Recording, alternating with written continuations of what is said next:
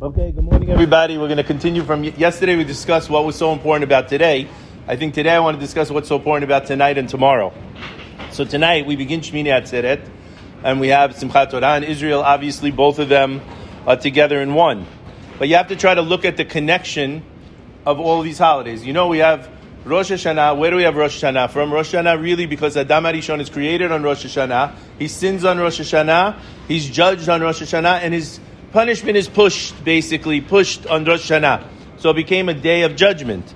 Then we have Yom Kippur. Yom Kippur, how do we have Yom Kippur relating to Rosh Hashana? It really doesn't, but we relate it. Because when does Yom Kippur really start in essence?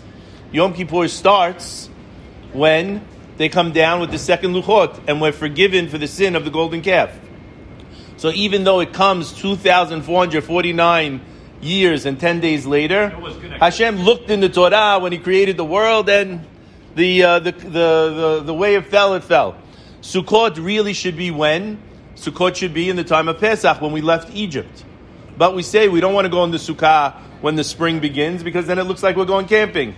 So we push it to when the season ends, when the people are really coming out from going camping. But really, we could look at the holiday of Sukkot, and we could understand that it should relate to this time of year. Why?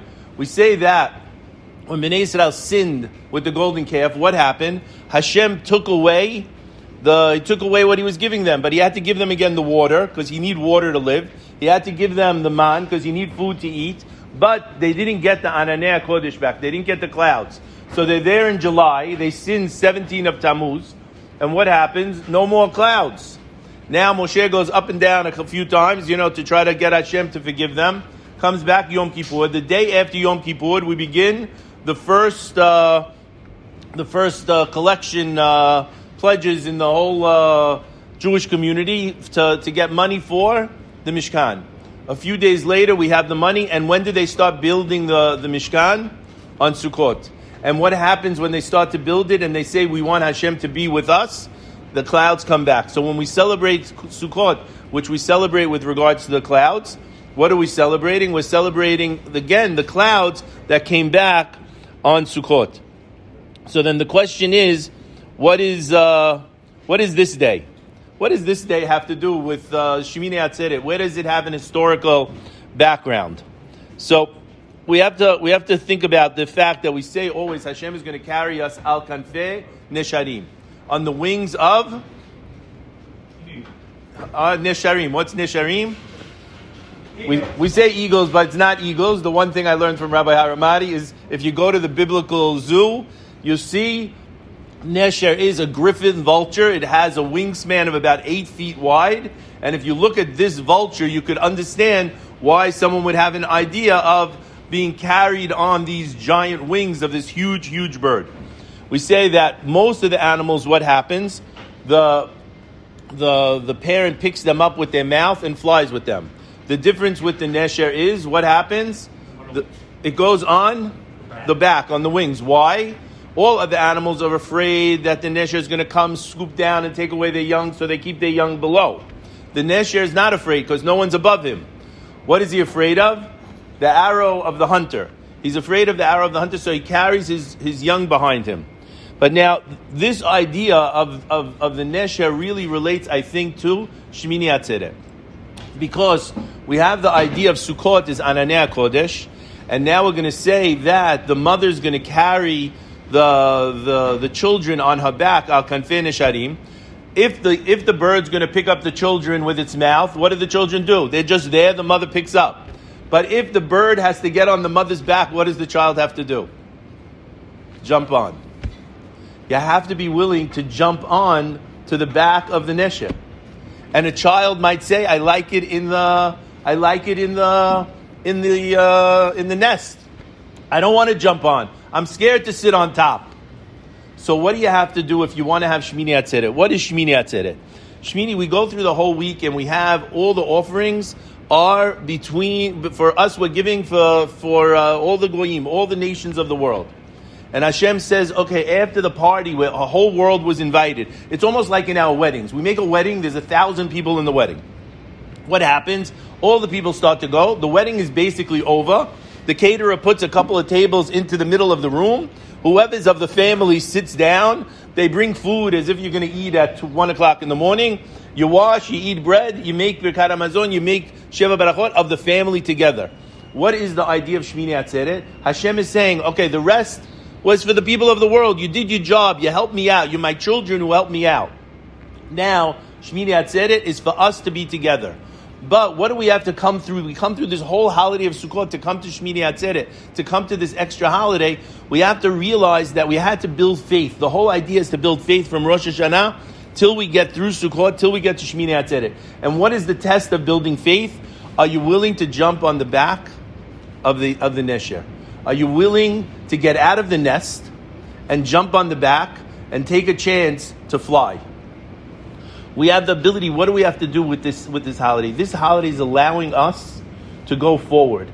It's allowing us to take everything from Rosh Hashana, from Yom Kippur, the whole Sukkot, which is the holiday of faith, to build faith every single day. And what is it going to tell us to do? Okay, are you really into this or not? Are you really with me or not? Are you really willing to take a chance and go forward or not? If you're willing, you got to get out of the nest. If you're willing, you got to get out of the safe position.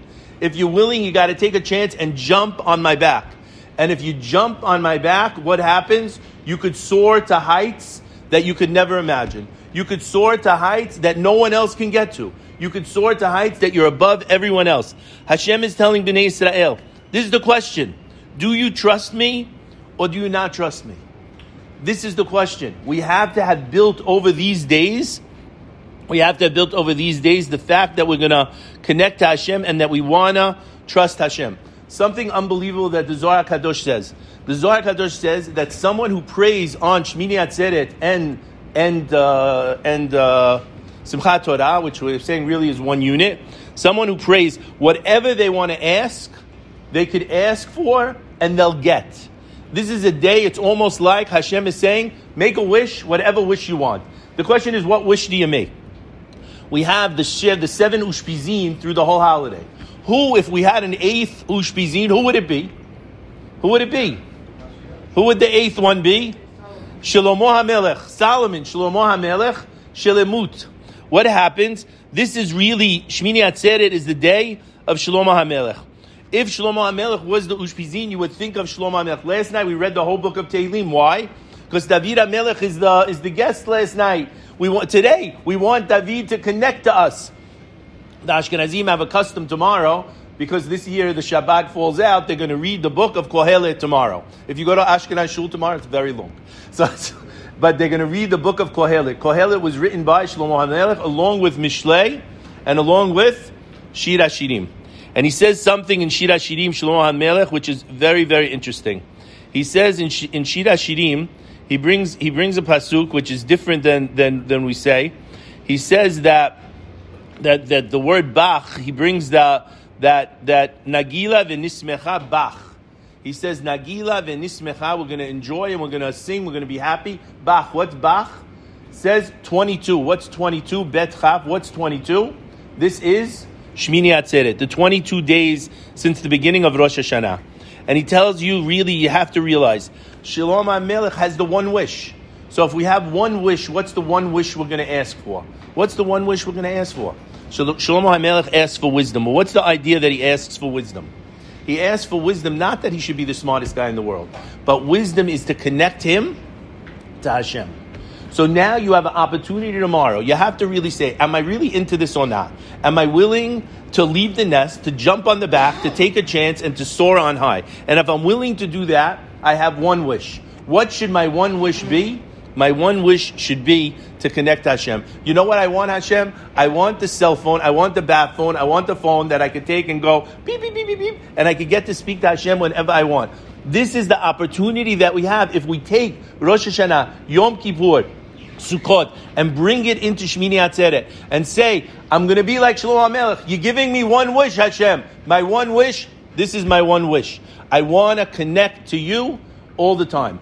You have the chance now to be able to do it and take the holidays from today and bring them through the rest of the year. Baruch Adonai Le'olam, Amen v'Amen. Rabbi Chania b'Chashem.